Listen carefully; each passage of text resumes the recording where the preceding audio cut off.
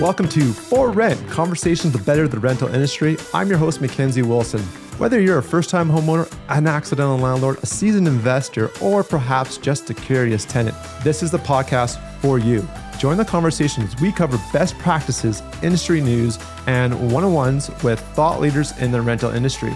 We'll go deeper to uncover the lessons learned and get to the root cause of challenges facing the rental industry today. We'll empower you with the information you need to be a better landlord or a more informed tenant.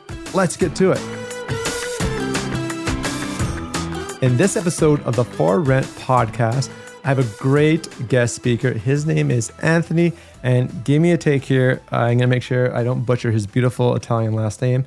Anthony Molinaro. I struggle with names, but I'm trying. Great guest on the show. We talk my favorite topic, tenant screening. But it was really cool take to listen to Anthony's perspective on this skill set as he's operating in Ontario, so very different legislation than here in Alberta. Plus, he's generally dealing with some hot markets and some slowdowns recently that he's had to manage the risk around tenant screening. So it's a great compare and contrast on how I do it. I loved it. Some great lessons to take away. So hopefully you guys can improve your business and do better in the rental industry. Let's get to this episode.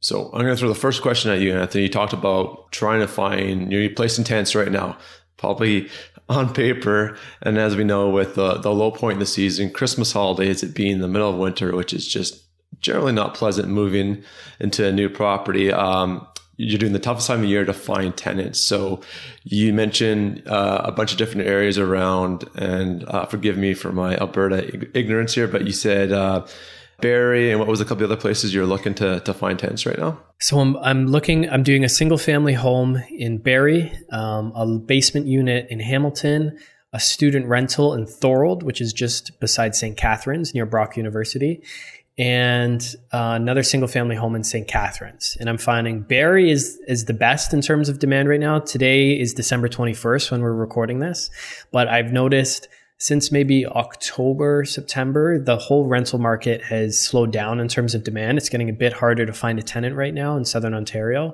That's been my perspective and the perspective of a few other people, with the exception of student rentals. Student rentals, the demand is just, it still seems to be exploding for student rentals. We at Rockstar Real Estate, we're looking at all sorts of stats with international students, just the enrollments that have been skyrocketing. So student rentals seem to be the easiest properties to find tenants for. I mean, there's also, we're not pre-screening and screening tenants and doing background checks on these student rentals either. So it's a lot easier just to have a group of students come out. As long as it's a big enough group, then we can sign a lease for them almost on the spot. It's not like we're doing credit checks, single key background checks, income verification, all that type of stuff, because it's typically the parents who are paying all that. We'll get parental guarantees and stuff, but the student rental, the demand's been good. I've actually posted the ad a bit earlier. For student rentals, I typically would post the first week of right after New Year's Eve, because all the students have gone home for the holidays, and so they're returning back typically that weekend, that first weekend in January after New Year's Eve. And so that's when I would kind of arrange the first showings to happen. So the student rental one, I jumped the gun and posted early just to see what I would get. And I've just gotten people, and it's like, I'm there until, the 20th, but then I'm gone, and then we're all back then. So I'm like, okay, no problem. So I'm just gathering interested people right now, and I'll reach out to everyone. Short list. And then, now I have over the holidays, because people are going to be free and at home. I'm assuming, some people will take advantage of that free time to look at more rental listings and stuff with their friends. So I'm just gathering a pool of interested people. And then first weekend, I'll just have one big showing and likely find those people. But the other ones are slow right now, man. Slow. Okay. So I got two questions here that you kind of highlight I want to ask. So for the student rentals, in terms of timing, because obviously students have a very clear structured schedule they follow for whatever program or school or faculty that they're part of. Are you timing anything off of that, or is there a start date that you're trying to target for listing right now? How are you doing that part? Yeah, so the student rental is my own property, whereas the other properties I'm finding tenants for other investors, just my little tenant placement business. But for my student rental, what I'll do is May 1st to April 30th leases. So right now I have a group of 7 students in there now. It's a 7-bedroom student rental. I rent out to Brock students. And so they're in there up until April 30th, 2023. So now I'm advertising and looking for tenants, the first week of January, end of December, to sign them up for a May 1st, 2023 start date. And so because their semesters, their exams and semesters end in April. And if you're looking for, with student rentals, we typically try to find one big group of students and sign one lease with that group of students for various reasons which we can get into as well. So we're looking for those groups ahead of time, because to try and do it last minute in April, a lot of those groups have already kind of found a place. And so that's just the cycle of finding student rentals in Ontario. Different schools might have different lease start dates and stuff. Maybe some colleges might have lean towards a September 1st lease start. They might even be on an 8-month lease. But what I do is a 12-month lease, May 1st to April 30th every year. And I start advertising as long as that group isn't staying another school year, which this group isn't. So then I start advertising first week of January. And then hopefully, throughout January, I would have found someone, sign them up for May 1st. Interesting. Okay. So very different from a normal rental where it's like, the place is vacant. I'm looking for someone now. Or, my tenants are leaving in 30, 60 days. They just gave notice. I'm looking for someone now to have them in there right away. Yeah. Well, I think it's super interesting. One, like you are half a year out, right? So, I mean, that's just a very different tactic as opposed to if you have a regular tenancy ending and you're looking to replace it. I'm operating 3 months out. I have the 3 months out. I talk to my tenant. Are you going to stay or go? Are we going to renew? Great. We're going to renew. Okay, good. You're not going to renew. Okay, perfect. Well, you've got 2 months now to start looking for your next place. We've had the conversation. I've got 2 months to advertise and list. And you're in a very strong position to avoid a vacancy by having the right lead time to market, do the viewings, do your due diligence, and find the next tenant to move in. Okay, so you're 5-6 months out. One thing I wanted to comment too, I thought was interesting, because you said like the demand has been unusually, like it's still high for student rentals. And I know the first time we've come out of COVID where things are, I'm going to say generally 99% back to normal as they were pre-COVID. But a bunch of people on the supply side in the student rentals left the market because school was shut down for, 3 semesters or that long period of time, and never really came back. Now school's back in full force. And I heard there's even articles came out this fall that students were living in shelters out in Ontario because that's how many students there were, nowhere to move. So is that kind of your feeling on the ground, and where you're seeing all this additional demand coming from? There's so much student rental demand. Even the single family home that I'm doing in Barrie, it's near Georgian College, and 50% plus of the applicants are groups of students. And the particular landlords I'm working with don't actually want to have students in this house. And so I'm not renting to those students, but that's where most of the demand is coming from. I just did another property near Georgian College in Barrie, and it was like all students. And if it wasn't students, it was a group of working professionals who had all just finished school and were all kind of still bunking up together. So it's still this demand coming from students and all the immigrants and really international students that are coming here. So on Southern Ontario, there's a massive demand for student rentals, it seems like right now. There's a ton of them looking. And it seems to be the least problematic to find people for right now. Totally. I'm going to draw an interesting thing I learned this year with getting more involved with how you guys handle rentals in Ontario versus what we would do here in Alberta. So in Alberta, we want to do fixed terms because we have the ability to actually end a term. Either party can choose not to renew, and we go our separate ways. But for you guys, student rentals to me seems like a lot more work, because every year I typically know I'm replacing and finding a new tenant, so that you have to do that whole tenant placement process, which takes, of course, time and effort. But from your guys' perspective, Ontario, I forgot, we did a survey or something, but the feedback was they actually really like doing the student rentals out there because it gives you guys ability to turn over tenants and keep the market, the rent competitive to whatever the market rates are. Whereas more of the traditional method for you guys are typically stuck longer with tenants. Do I have that right? Why it might be more appealing? So when you sign a lease, like let's say a year-long lease, which is the standard here in Ontario with someone, the lease automatically goes month to month. And then the tenant has every right to stay. They don't have to leave at all. And then the only way you can get the tenant out is if they choose to leave, or if you evict them for grounds for eviction. And so you're kind of stuck with them after. So, most people or a lot of people and a lot of investors we work with at Rockstar, for example, they just keep the lease month to month because it provides both sides with more flexibility, in terms of selling a house or the tenants wanting to stay, but then all of a sudden move. They don't have to lock into another year. So that's typically what we do is we just stick with the month to month. You can sign another year-long lease if you want. But yeah, and then regarding the student rental leases, it's great because the higher turnover with so much rent inflation that we've seen in Ontario, because of the rent controls, which, this year they raised to 2.5%, which doesn't really actually keep up with your costs as a landlord, right? Like it's price controls of what you can charge. Even though your expenses as a landlord are going up, you can't actually charge the rent that would help cover those expenses, right? It is what it is. We have rent controls here. And so with the student rentals, what I do like about it is that higher tenant turnover, because especially with universities, the longest you'll most likely be stuck with the group is 3 years, maybe 4 years if everyone stays behind and fails all their classes and needs to do a fifth year.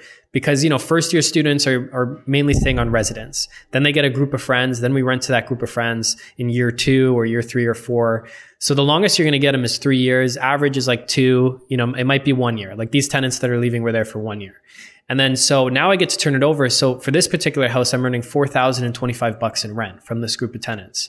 Now, 1 year later, I'm now charging $4,500 in rent, right? So it's quite a significant jump.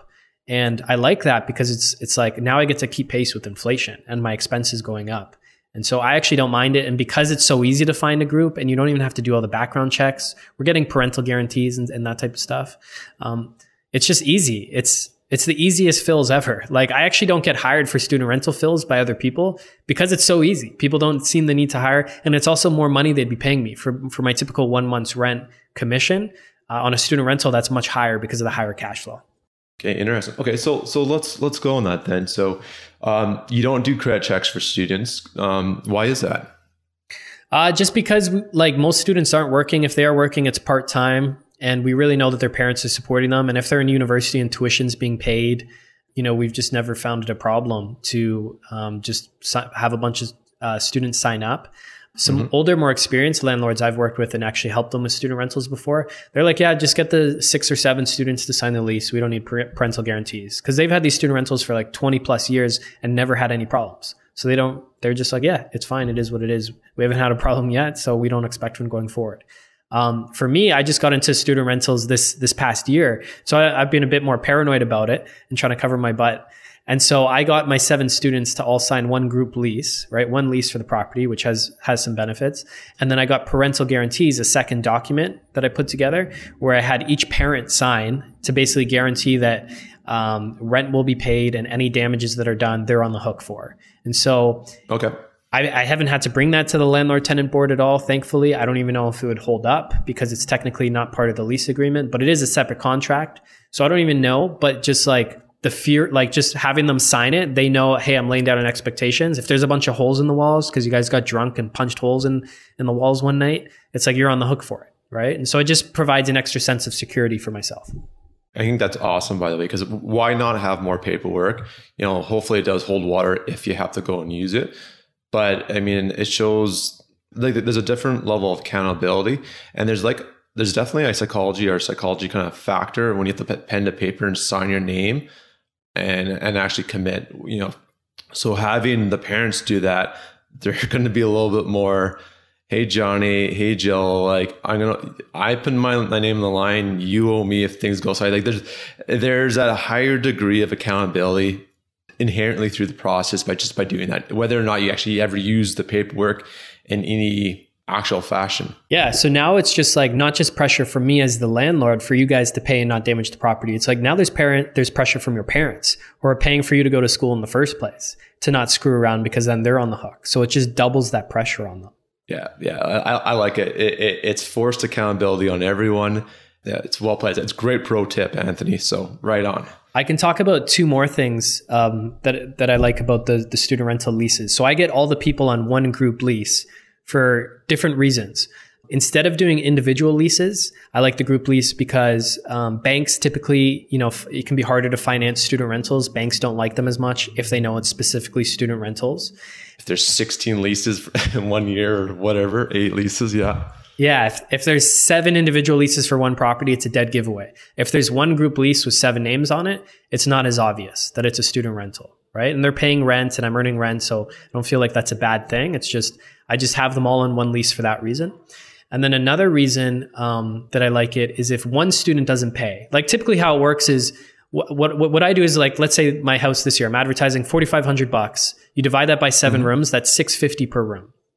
Some rooms are better than other rooms. So I just tell the group of students at the showing, look, here's the total rent for the house. We have one lease. It's up to you guys how you want to divide up the rooms. If you think one room's worth more, then you can pay $700, you pay $600, you guys work it out. So I'm removing myself from that argument. From being like, oh, how come I'm paying the same as him, but he's got, 10 more square feet in his room and a window. So it's like, you know what? This is your problem. You guys figure it out. You know what the monthly rent is for the house. It's on you. Here's your life skill. Negotiate how you guys are going to live together. Just remove yourself from that. There's no need to be part of that conversation to begin with. No need. Yeah. And then quickly I'll mention, I don't do Wi-Fi either because it's like if the internet goes down, you guys figure it out. It's your internet. The last thing I need is getting phone calls. Like the internet's down and I'm trying to negotiate it from a distance and figure it out. I just leave that onto them. How can you can't feasibly troubleshoot that. So, okay, awesome. So you very specifically and intentionally have one lease, which by the way, I think collecting rent once from one person as opposed to 6, 7 e-transfers is just,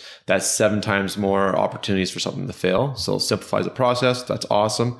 So that's another thing. Can I just quickly mention? So other landlords will actually collect those 7 rents individually. And what I started doing is when I got my student rental, I was like, okay, guys, I need one leader in the group to collect rents from everyone and then send it all collectively to me on the first of the month when rent is due. And so one, it provides, a leader of the house naturally steps up to collect rent. And then that kind of signifies, okay, that's the leader. That's who I'm communicating with and stuff. And then he's collecting rent from all his friends. I get the one payment, which also looks a lot better on, when you're going to refinance the property, pull out equity to buy another one in the bank size, you're just getting this one rental thing coming in. And then also it puts pressure on the other students to make, like if one student doesn't want to pay their $650 or they're late, it's like all the other students are like, dude, we need the money because now I'm serving them an N4 notice, which is notice to evict if they don't pay me on time to everyone. So now it's like you're all getting evicted if this one person doesn't pay. So now it's social pressure from all the other people to pay instead of just like, hey, dude, I'm just evicting you out of your bedroom. And their friends are like, yeah, Charlie, you're being an idiot. Like you're going to get evicted. Now it's like, Charlie, like pay money or tell your parents to pay money because we can't afford to get evicted here, right? Yeah, no, that's really, it's a team effort. And man, when you get the peer pressure from your peers, if you're not holding your end of the bargain, far more effective than Anthony, the landlord, who's 2-hour drive away trying to phone call being, hey, John, where's my rent? Right. I think that's simple, brilliant. Why do you want to manage and make sure check for 7 transactions or e-transfers every month? That's a pain in the butt. But having that one come in from one person, and like you said, your paperwork's super clean. If you're in that growth side of building up your portfolio, you've got very clean paperwork to go to the bank. And hopefully, if it presents well, it helps you qualify a bit more than what you could with otherwise not having it. So, okay, super interesting. So you don't do the checks. You mentioned international students. That's always a challenge to quantify and protect yourself. So is there things you do differently around the international student side as opposed to someone who's domestic or a local student? Like how do you qualify, different pieces of information you might ask for or questions, or how do you approach that? Yeah, it's tough because I actually haven't found any international students that like earn enough income to support the rent on their own, which I can easily verify through pay stubs or whatever.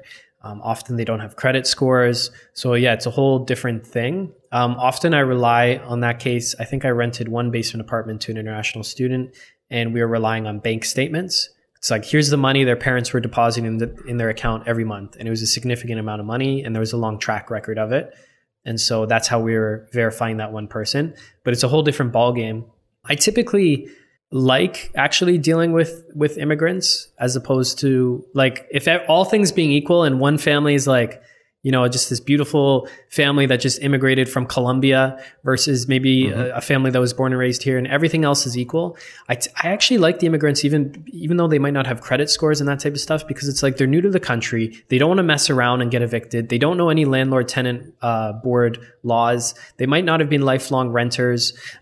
They likely have some savings in the bank because they need savings to immigrate here. They're not entitled because, they're just grateful to have this opportunity in a new country. And And so I actually kind of like that. And it's also a feel good thing I knew at the end of the day, it's about protecting ourselves. But then I also like the feel good thing of like, okay, I'm helping this new country this new people come to the country and stuff.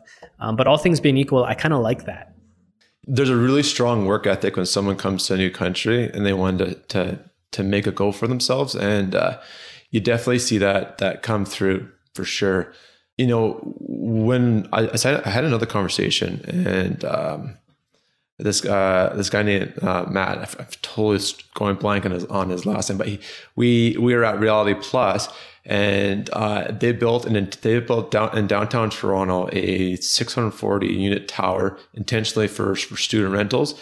And it was just he was telling me their clientele, well, maybe it might be different because we're talking downtown Toronto, but there was, I didn't even know this either, there was like a dozen different institutions, post-secondary schools that were within a half an hour walk. And he said their demographic was so strong. Well, same thing you said, right? There's not enough supply for the demand, but the people that could come and afford to pay to put their kids in school in Canada typically come from really well-off families. And paying rent was no problem. And actually we had a landlord too, actually at the Rockstar conference, we're chatting in our booth, and he was like wondering if there was an ability to offer credit card payments for foreign students, because they're only there for a short period of time, so the hassle to set a bank account was almost being prohibitive, whereas the parents would have been happily to pay, I pay a premium for credit card fees, whatever, but if I can just pay up front, a semester at a time for rent, I'd happily do that. So it was a really interesting way to look at it. And then if you're getting your rent, I mean, again, you're not supposed to collect that much rent up front, but even if you're paying it monthly by credit card and it just works, it's not bad if you have a credit card on file, right? It kind of gives you that extra comfort level as a landlord that you're going to get paid. Yeah. You mentioned something earlier about the demand during COVID for student rentals.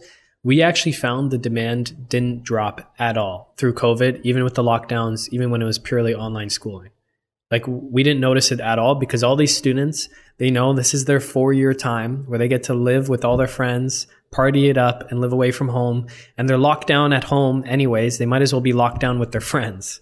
And so we didn't notice that whatsoever. Like, people, even the fact it was all online schooling, they still wanted to live with their friends. And especially if like mom and dad are footing the bill, it's like, to them, they want the lifestyle with their friends, right? Well, and I look back at my time going through post-secondary, and it was just a fun time to take that next kind of step or milestone in your life and live and figure out who you are. So that's just as important as of course, getting the education that you're going out for. So that's interesting. And that makes a lot of sense now. Yeah. I think about, I don't know if it changed much here in Calgary. I don't have student rentals, so I can't unfortunately speak to that, but that's a very interesting observation. Yeah, after buying this last student rental this year, I'm like such a huge fan. It's by far produces the most cash flow of my portfolio. Like, for example, I've got 3 homes in St. Catharines okay. area, and they're all worth about the same amount of money. And 2 of them rent for $2,400. One's $2,300, one's $2,400. Actually just increased the rents, so a bit more than that. And then the student rental is renting for just over $4,000. Now it's going to bump up to $4,500 for about the same value house. Now there's different financing issues that can come with it. Yeah, maybe there's more tenant turnover and that type of stuff. But all things being equal, I'm like, man, this is great. I'm earning so much cash flow, especially with these rates now having gone up. And I'm on 3 variable rate mortgages. So now the student rental has been like a lifesaver for my portfolio because of the income it's producing. So now I'm a huge fan of them. And I'm seeing all the student rental demand when I feel it myself, and for other investors, I'm like, okay, there's something here. Oh yeah, totally. And so I think too, like, the other question I want to ask on the student rental, and then I'm going to transition to just general strategies in finding tenants right now, especially at this time of year. You're not doing a credit check, which is totally fair if someone's just starting out, they don't have a lot of credit history or might have no credit history, but you're getting the cosign from the parent side. Is that probably the best thing you do to make sure that they're not going to damage the property, and you get that kind of, I guess, like, my question is in the general stereotypes out there's like, I'm all for renting to students. I know for sure there's good students out there, but how do I disconcern or separate the ones that are there to party and perhaps do that typical partying and damaging to the property that I don't want, from the students that are going to be responsible. They're there for the school, but they're also there to enjoy that part of going through and living on their own. Like how do you, what was the best way, or how do you, from your perspective, separate those two? Yeah, that's mainly, I think, from meeting them in person and getting a gut feel. You know, how do they act and stuff? And it's like, I'm 27, like my friends and stuff were in school, and I was in school just like 8 to 5 years ago. And so it's like, I got a pretty good feel for that type of stuff. You know, are they partiers? Are they responsible? Maybe they just throw the odd little gathering with their friends. Like, you know, how do they speak? How do they dress? So it's really just picking up a gut feel from that. And it's like, I remember filling a student rental by McMaster University in Hamilton last year, and I put up the ad. 5 days later, I was using Calendly to book showings because I was being overrun with showing requests. I couldn't keep track of it all. Basically, I posted my ads, people would reach out, and I had a pre-written message. I would copy and paste to them on the online ad platforms like Facebook Marketplace. That was the big one. Mm-hmm. And just say like, look, this house is going to be rented to a group of 6 or 7 students. If that's you, great. Here's the times I'm doing the showings. These are the only times I'm available for a showing. Book in a time slot if you'd like to come and see the house. And then they book in a 15-minute time slot on Calendly. I had 50 showings booked within 4 or 5 days. And then on the first 2 showings, the groups came out, and I had 2 signed leases for them at the property already. And then I went down the list, canceled everyone else, all 48 other showings that I had booked. Wow. And then I had 2 groups, 2 deposits collected at that first showing for last month's rent in full. And I had my pick between the 2. And they're both great groups. I actually wish I had another student rental to put the other group in. But I unfortunately could only pick one of them. And they're 2 nice groups of girls, but one I could tell were more like the popular party type girls. And then the other were like, I don't know, more studious types. And they also brought their parents along for the showings. So I could tell, nice. You know, their parents were closely involved in their lives and making sure they're setting them up and, you know, going into a nice home and stuff. So I could tell they were more good support system in place, a good support system, and just more of that studious vibe. And so I went with the studious vibe, even though I really liked the other group, like nice girls and stuff. I could just tell it was going to be more of like, they were more social girls, just the way they acted and stuff. And so to that, it all came down to gut feel. But they were both great groups. I haven't actually met any students where I'm like, oh, you guys are terrible. You know, I think they get like anything, like the news. When you turn on the news, all you hear about are the worst events happening around the world. Right. You don't hear about the 99.9% of normal human cooperation and regular day living, right? It's like you hear about the worst things. Same thing with student rentals. You hear about all the horror stories, but in reality, it's not as bad as it really is in reality. As they make it up. When you grab those deposits on the spot the day of those 2 viewings, how did you do that? Was that e-transfers or something else, or? E-transfer. And so I do that with all showings. So student rentals and regular properties. At the showing, I have them, I've already pre-screened them and stuff, which we can talk about too, using like an online Google form. So by the time I'm doing a physical showing with them at the house, they've already been pre-screened to meet my criteria, at least based off what they've told me. Then I do the showing. Yeah. I have them fill out a rental application with some more in-depth questions I don't necessarily want to ask in the pre-screening process. And then I ask, hey, if you're serious about this property, I'm actually collecting deposits towards last month's rent. And I tell them the deposit is 100% refundable if we don't select you for the property. If we select another applicant, I just e-transfer it back to you. If we do select you for the property, then I keep it and it goes towards your last month's rent. And I just tell them straight up, I'm like, look, it takes me time, energy, and money to run these background checks on all the applicants. And I just don't want someone who's going to back out last minute because they found another house they like more or whatever. And so I'm like, I've just been burned enough times and wasted enough time. Now it's like, I only will run a background check and proceed if I collect a deposit from you. And for the most part, people, if they're serious about the property, it gets them off the fence. They're either not serious about it or they are serious and they'll send a deposit. And I just say as much as you can put towards last month's rent, I leave it open-ended. And because I tell them it's non-refundable if I do select you. So I want more money because they're more committed to the property. And then, so if someone puts full last month's rent, I know they're super committed. I know they're willing to walk away from that if they found another rental. And so I know they don't want to walk away from that. And that's been my process. No, it's a good pro tip, Anthony. I mean, so in Alberta, we don't have this thing called last month's rent, but I like how you made that open-ended because all of a sudden you have a gauge now, like call rent, for argument's sake, call it $2,000. You've got the full 2,000 as opposed to someone might give you $800. You're like, well, you can go through the application, of course, do due diligence, but knowing someone's put the full amount up online, deposit to you or do an e-transfer gives you a lot of confidence as a landlord to make, okay, these people are really serious about it. So That's a great way to read into the application by a dollar amount that gets transferred. Yeah. I don't know. Does anything you want to add to that? Because I think that's brilliant.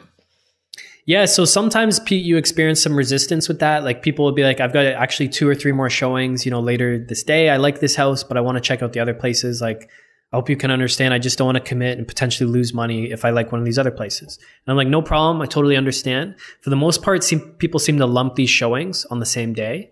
Like if they're looking at renting a place in Hamilton, they've got 3 or 4 houses in Hamilton they're looking at. So I say, when's your last showing? Oh, it's 3 p.m. I'm like, okay, so e-transfer the money, like fill out the application now if you're interested in this house at all. So now I have their application. Because that's another thing. If you let someone walk away with an application, you're never going to hear from them again. So I say, fill out the application, text me by 5 p.m. and you can e-transfer the money then if you'd like to apply to this one.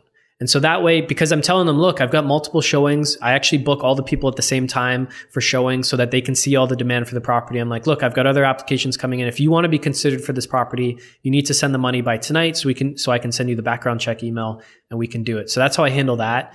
Nice. I think only one time someone was like, no, I don't want to put down a deposit because they weren't sold on the house yet. They wanted to look at other places. A week later, they came back. They're like, I want to rent the place. And this was just the exception to the rule. And I was like, okay, sure. Can you send the deposit and then we'll do the background check? And they're like, no, like I don't want to send the deposit till there's a lease in hand ready for me to sign. So, but they seemed serious. So I said, no problem. So I actually did the background check on them, presented them with the lease. Then it was just, the guy was paranoid and he wanted to sign a lease in front of him before sending any money. Totally get it. So I did it that way. But for the most part, if someone's not willing to put a deposit up at the property, I found they're not serious about the house. And, 99% of the property fills I've done, they've sent me a deposit like that day at the showing. Yeah, I was going to say on that note, like putting money on the line, what I've done from my side is I'll actually push the cost of the credit check. So it's 20 or $25, whatever it might be. So obviously not me being at Single Key, that's who I use. And I was using it before I came to Single Key, get them to pay the cost for the Single Key report. And I said, basically, if you're chosen, I'll refund it to you on part of the lease signing, so you get that money back, or like you said, it's a credit towards your rent or whatnot. So, and that's worked quite well as well too, because even like $20, you filter the tire kickers really quickly because, well, they know, right? So they're not going to even waste $20 to do it, and then they self-eliminate from the process, and it's perfect. So yeah, so I do the exact same thing. I send a follow-up email. I use Single Key. I love Single Key. I found them before meeting you, right? And we got connected because I did a review video on Single Key for Rockstar. But so I do the same thing. My follow-up email sends them a link to the Single Key application where they have to pay $25 per adult who's doing a credit background check. And it has filtered out some people where like $25. I'm like, and I tell them, this is the only credit and background check report I accept. It does cost $25. If you don't want to pay the $25, no problem. You can't rent the property. I just pulled my credit report last week. I have an Equifax available for you. I don't care if you want to rent this property. I don't say it so bluntly. It's just like, that's the mentality. It's like, you must fill this out, right? Like, I'm not messing around. You're applying to this property. And that's the mentality, the protective mentality you almost have to have, right? To protect this asset of yours. Well, and even more so for you guys out in Ontario, because once you've picked someone, it's kind of like dating in this business. Your tenant is your revenue source to maintain and run this rental property. And once you're in bed and you've selected someone, they're there for the long term until they basically decide to move out. So all of the onus is on you as the landlord, the homeowner, to make that most informed decision up front when you have the opportunity to still say no, because once you've crossed the line, there's no going back. Yeah, that's the thing. You're in bed with the person, right? So, if you're in a relationship with someone, you're trying to pick a life partner. Do you want to pick someone whose life is full of chaos and problems? Because guess what? Like, you get sucked into all their problems and chaos. Or do you want to pick someone who has their life together? They've got money coming in. They've got their financial situation handled. It's going to be a much smoother ride whether you're going into business with someone, renting to someone, or marrying someone. So pick wisely, right? Okay, so we're talking about the money transfers. You do the e-transfers on the spot. You collect applications on the spot. How do you collect your applications? Is that paper trail? Do you do an online form? Or you mentioned Single Key. Is that probably it's all digital now for you? Hey there, sorry for the quick interruption. This podcast is all based on the collective wisdom of everyone. It's interactive. We absolutely need your input and feedback. So if there's a comment, a question, a best practice that you've learned that relates to an episode, or just something that's come across your mind you think would be great for the show, we are all about taking this collective wisdom to better the rental industry. Please share with us, good or bad. We'll take it all. I've got tough skin. You can send your questions and concerns and feedback all to forrent@singleKey.com. Okay, let's get you right back in that episode. Thank you so much. Yeah, so I collect a paper application at the house. It's pretty simple. It just goes into some more detail of stuff that isn't on my pre-screening form, and it's not in the single key software. And that's stuff like, what are your intentions for living in this property? Like, what's the relationship of everyone moving in? How long do you plan on living here? But Single Key does a great job. It's like a one-stop shop for capturing a lot of stuff. So that I collect the paper application, and then I do the Single Key check, and then I do some sort of income verification. I know people can upload their pay stubs to Single Key, so it's great when they do that because then it's all in one nice report for me. So that's basically it. Then I do my other stuff, like I check their social media, I check Google, I check different web resources, I check LinkedIn, I check their company websites to see if they're on the About Us or Meet the Team or whatever. So I do all that type of stuff too. But for paper-based stuff, I paper application at the showing, and then Single Key, and then income verification through pay stubs or a bank check or that type of stuff. Yeah. So right now it's Christmas, as we talked about. It's the 21st, 2022 at the time of recording here. You've noted it's extremely slow.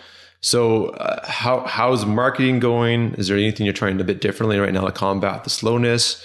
Or is it kind of just like, well, it's Christmas, I expect this, business as usual? I'm curious if you've changed any tactics on the marketing side right now to fill the vacancies that you're working on. You know what?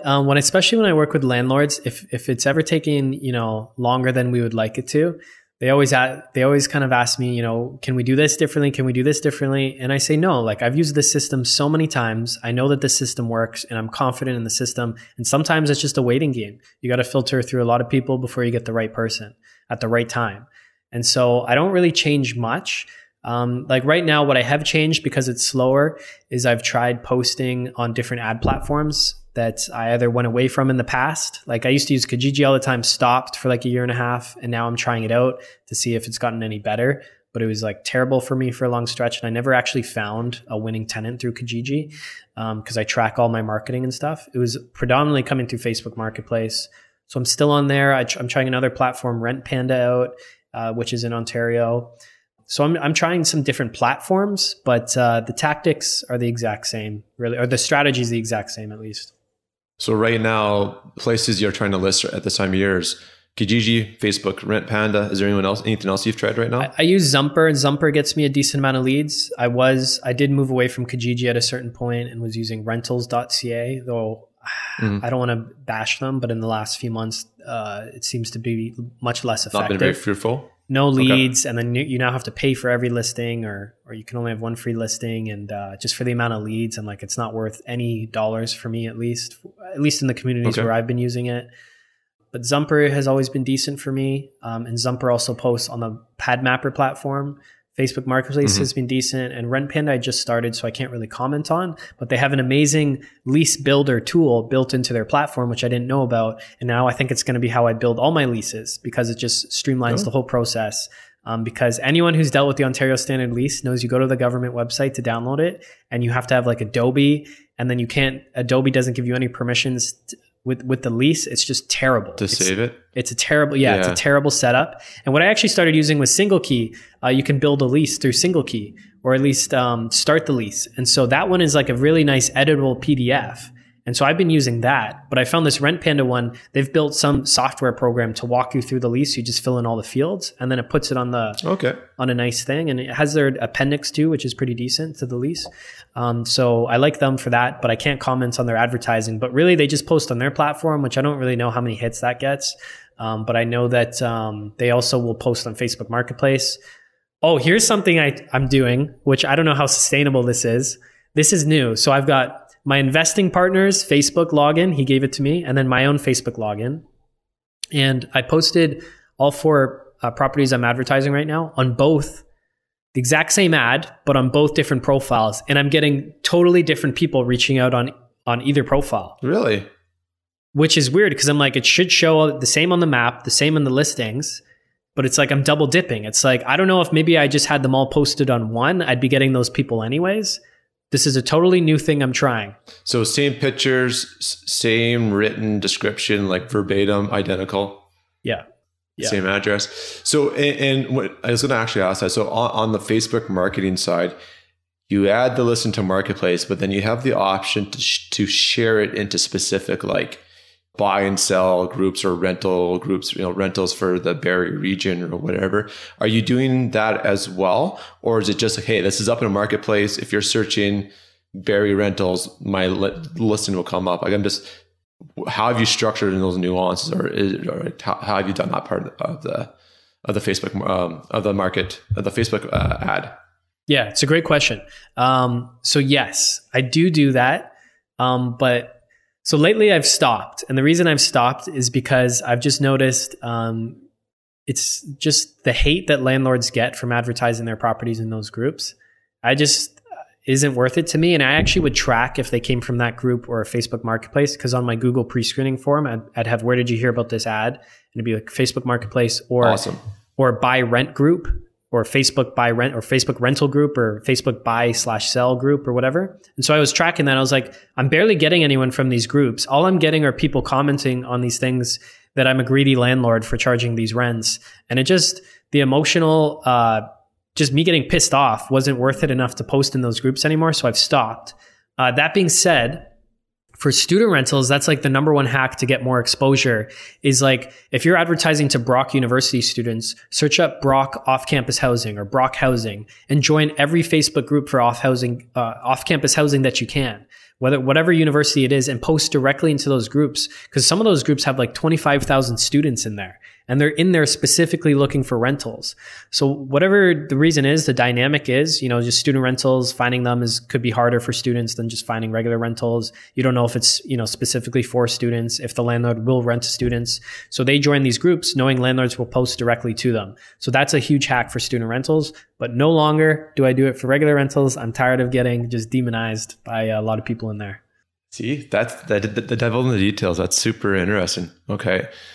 Yeah. And so you know what? I'm going to comment too, just on that observation. And I mean, we're just kind of spitballing here, but this is the great thing about these conversations is we share these lessons learned. So from running the Facebook here in Alberta, the Alberta landlord community, and my challenge with being on the Facebook platform is, I mean, it's great to connect because I've met tons of new people. Our group's still growing, which is great.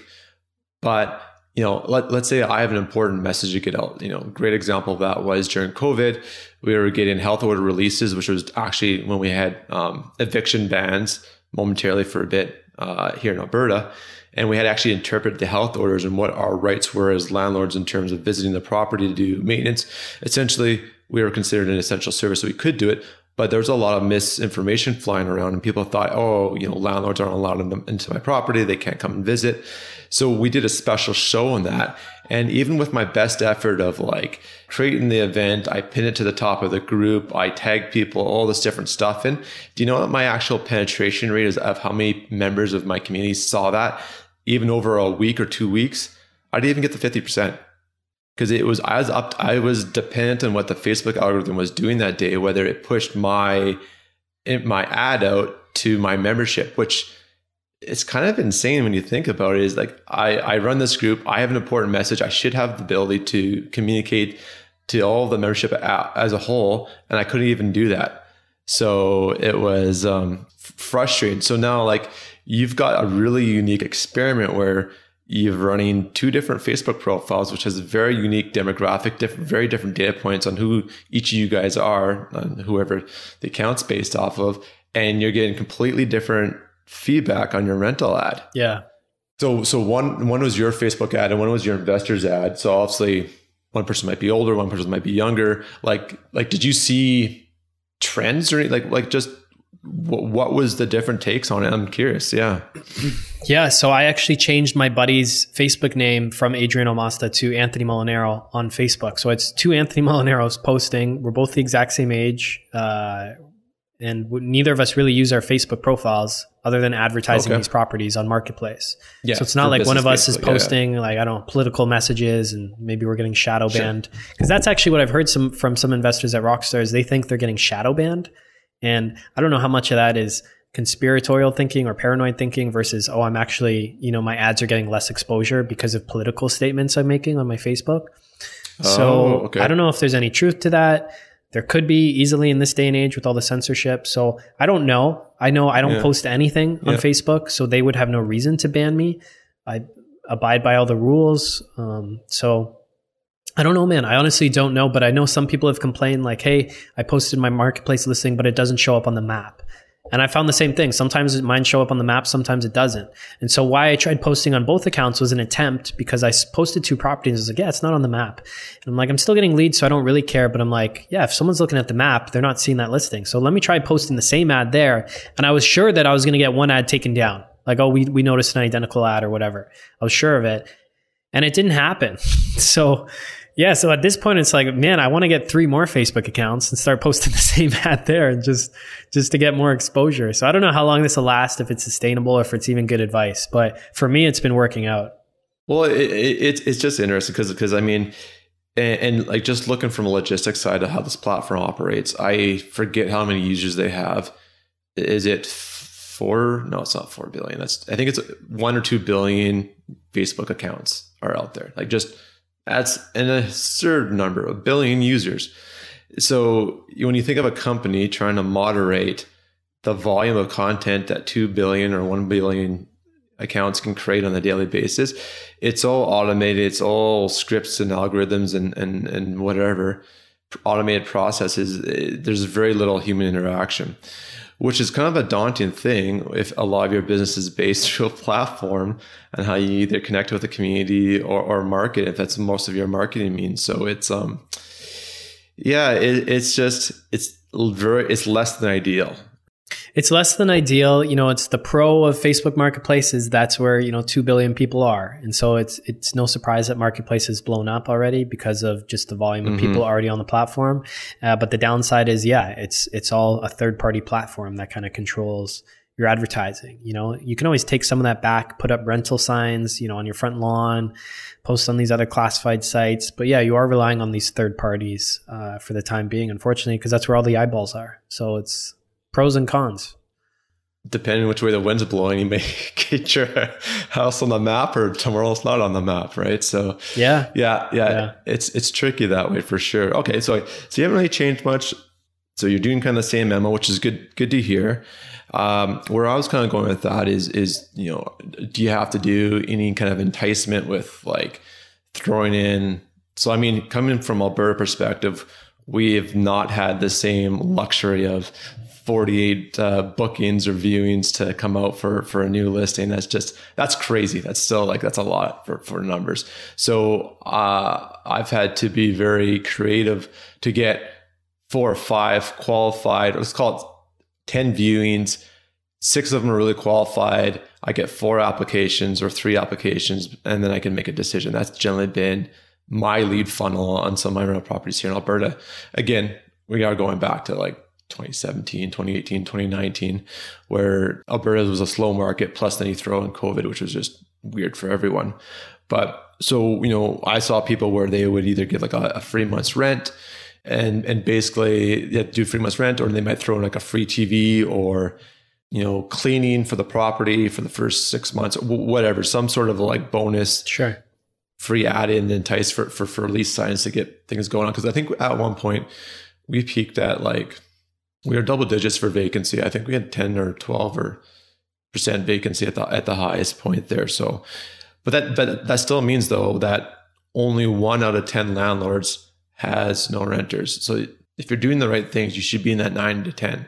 But it can be super nerve wracking if you've got a listing up for 2 or 3 weeks and you're not getting a lot of bites or very few, and that talks about the disconnect. Well, hey, if you're getting 100 views or 50 views or 30 views a day on your ad, but no phone calls, well, what's wrong with your ad? Are you priced wrong? Yeah. Is the pictures not great? Did you say something in your ad?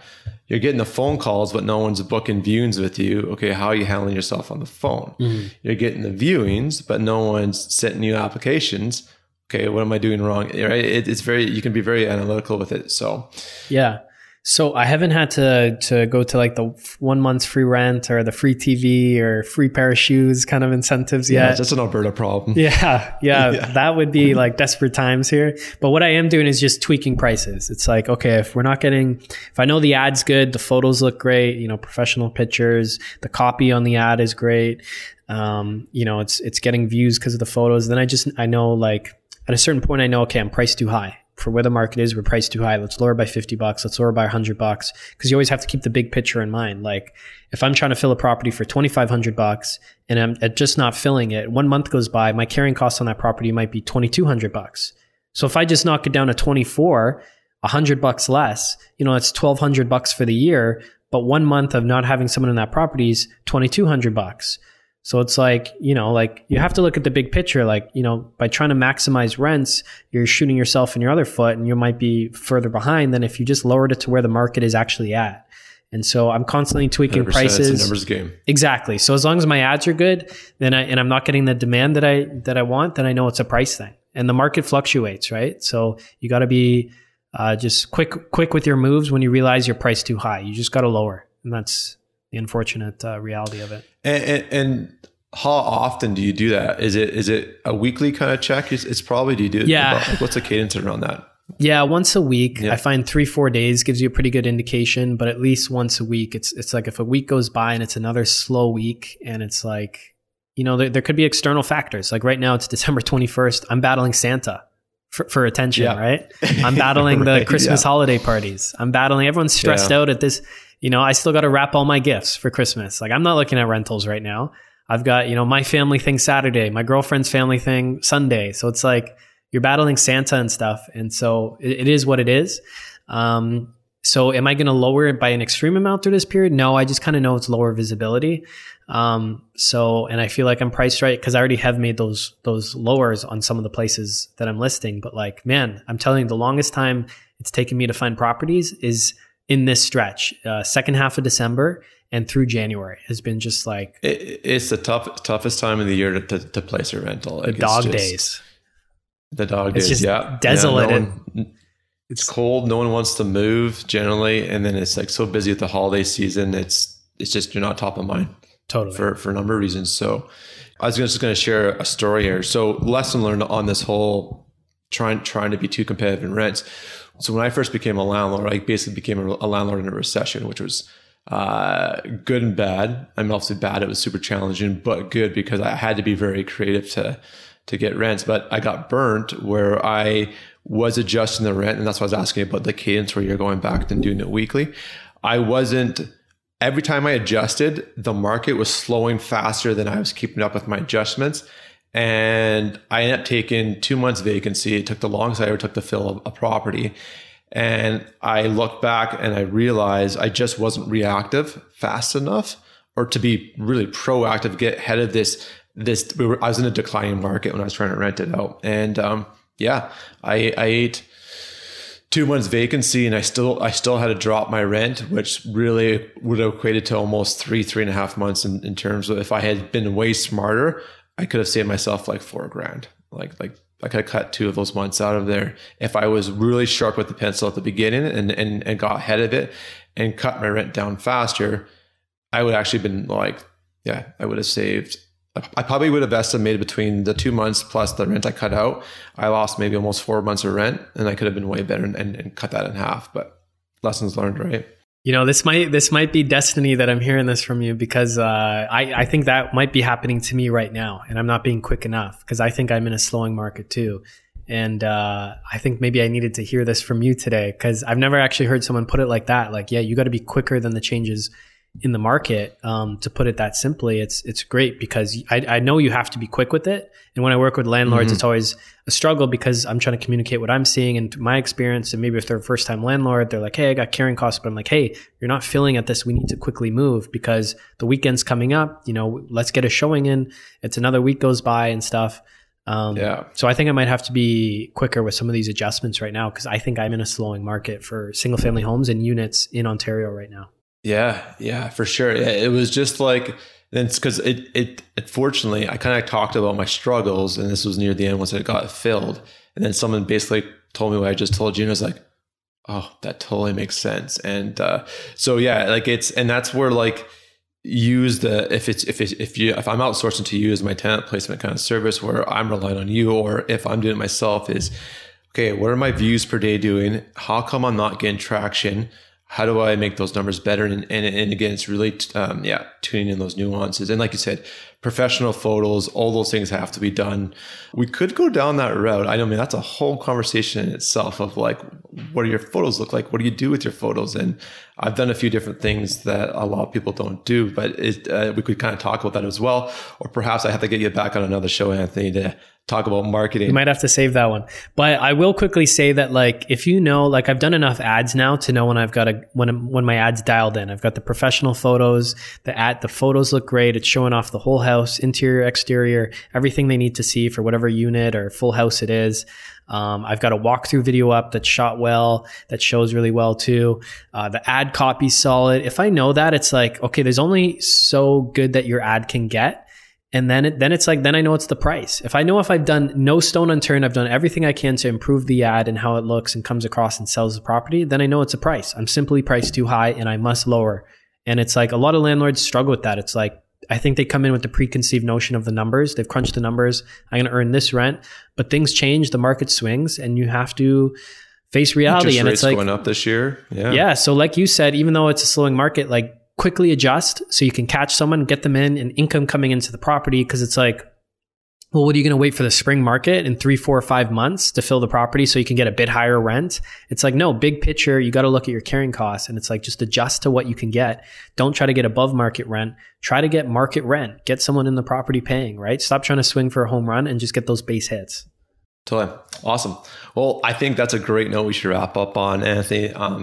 Again, really just a casual conversation of going back and sharing best practices. And I always learn something new. It's interesting kind of hearing how you approach it in your different markets out in Ontario from what I'm doing here in Alberta. Of course, we have different legislation at play that governs how we might structure some of our leases and all that too. Okay. I do want to ask you one more question, then I promise I'll wrap it up.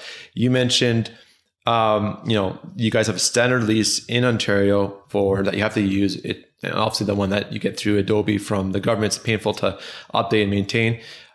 So I'm curious because I can build whatever I want in my lease in Alberta. I have to for sure have to have a few key components to make sure it's legal and it's legit and it's meets some minimum standards. But really, I can bake and build it any way I want.